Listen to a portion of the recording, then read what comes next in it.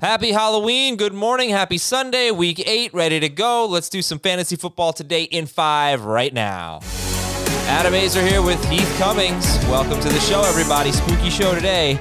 And the obvious storyline, usually we have a bunch of injuries and stuff like that to update you on. We don't really have a lot of that. But Heath, there are two things that we really need to address. Two major injury situations. You're not getting it really quickly? Well, I mean, first off, we've got Austin Ekeler playing in a late game, and there was some question whether he's going to play. He didn't practice Thursday or Friday. Put himself in his own fantasy lineup, though.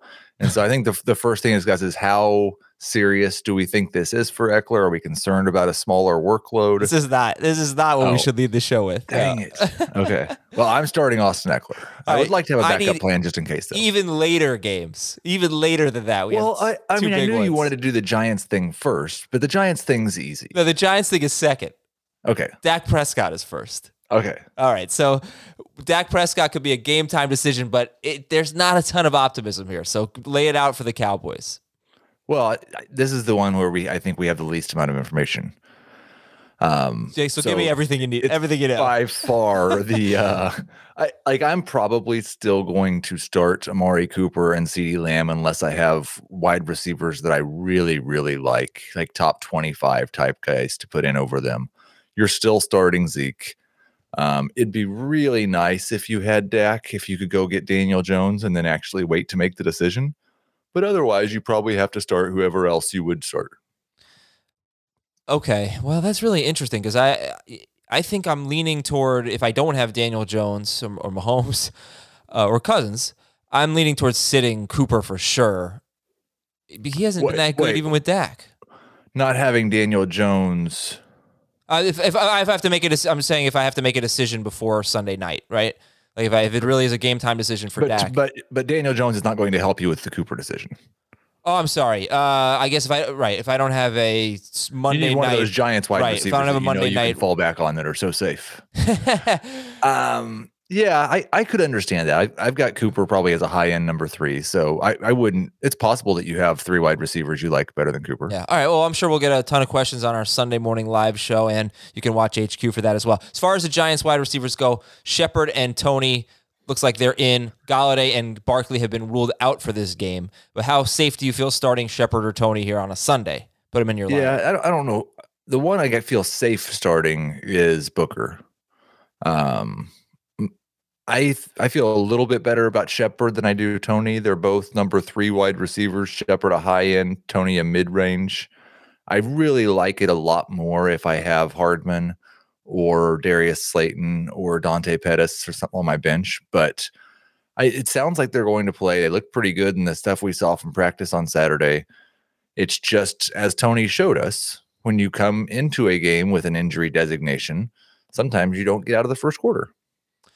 Alex Collins, he looks like he is on track to play against the Jaguars, but missed some time in practice this week and coming off a game with 16 carries for 35 yards and 1 catch against the Saints. In fact, he has 1 catch in 2 straight games. So how confident are you in starting Alex Collins? Not at all. In non-PPR, it's better. I think he's number 25, right just behind the Devontae Booker range. Full PPR, I've got both the Broncos ahead of him. I've got Kenneth Gainwell. I've got David Johnson. He's not in my top 30. All right, I'm going to read some questions here, and hopefully this will be helpful to our listeners because there's not a ton of news right now in the morning. We don't have a lot of uncertainty in terms of who's in or out. Alex Collins or Kadarius Toney PPR? I'd probably just go Collins in that situation. All right, and it's a shame because I think if you had full confidence in the health of Toney, you'd probably be pretty excited about starting him, right? I think so. Yeah, because I'm all in, but I just need him to stay on the field. I think he should have a big game. Higbee, Goddard, or Pitts, I need 2 of them. So it's really Higbee or Goddard for the last spot. Yeah, I'd go Goddard over Higbee. All right. Javonte Williams or Sterling Shepard? I would, if it's full PPR, I'd probably go Shepard. Alex Collins, Khalil Herbert, or Kenneth Gainwell? Herbert's top 12 running back for me. So Gainwell, what do you think about him this week? He is a bit of a mystery to me because I don't really know what share of the carries he's going to get in relation to Boston Scott and hopefully, but possibly not. hopefully not, but possibly Jordan Howard. You don't know in a given week how many times the Lions are actually going to give the ball to or the Eagles are going to give the ball to their running backs. If Gainwell's the pass catching back, and this is a game script where they have a lead and hand it off a bunch of times, I'm not sure that even benefits him. So he's a flex with some upside. Oh, sorry about that. Two more things before we go here. If T.Y. Hilton plays, it's trending that way. Hilton or Pittman, and are you downgrading Pittman? I downgrade Pittman just a little bit. He's close to 20 right now. He'd probably be closer to 25. Hilton would be a more of a desperation number 3. Jerry Jeudy, Courtland Sutton, your confidence in them?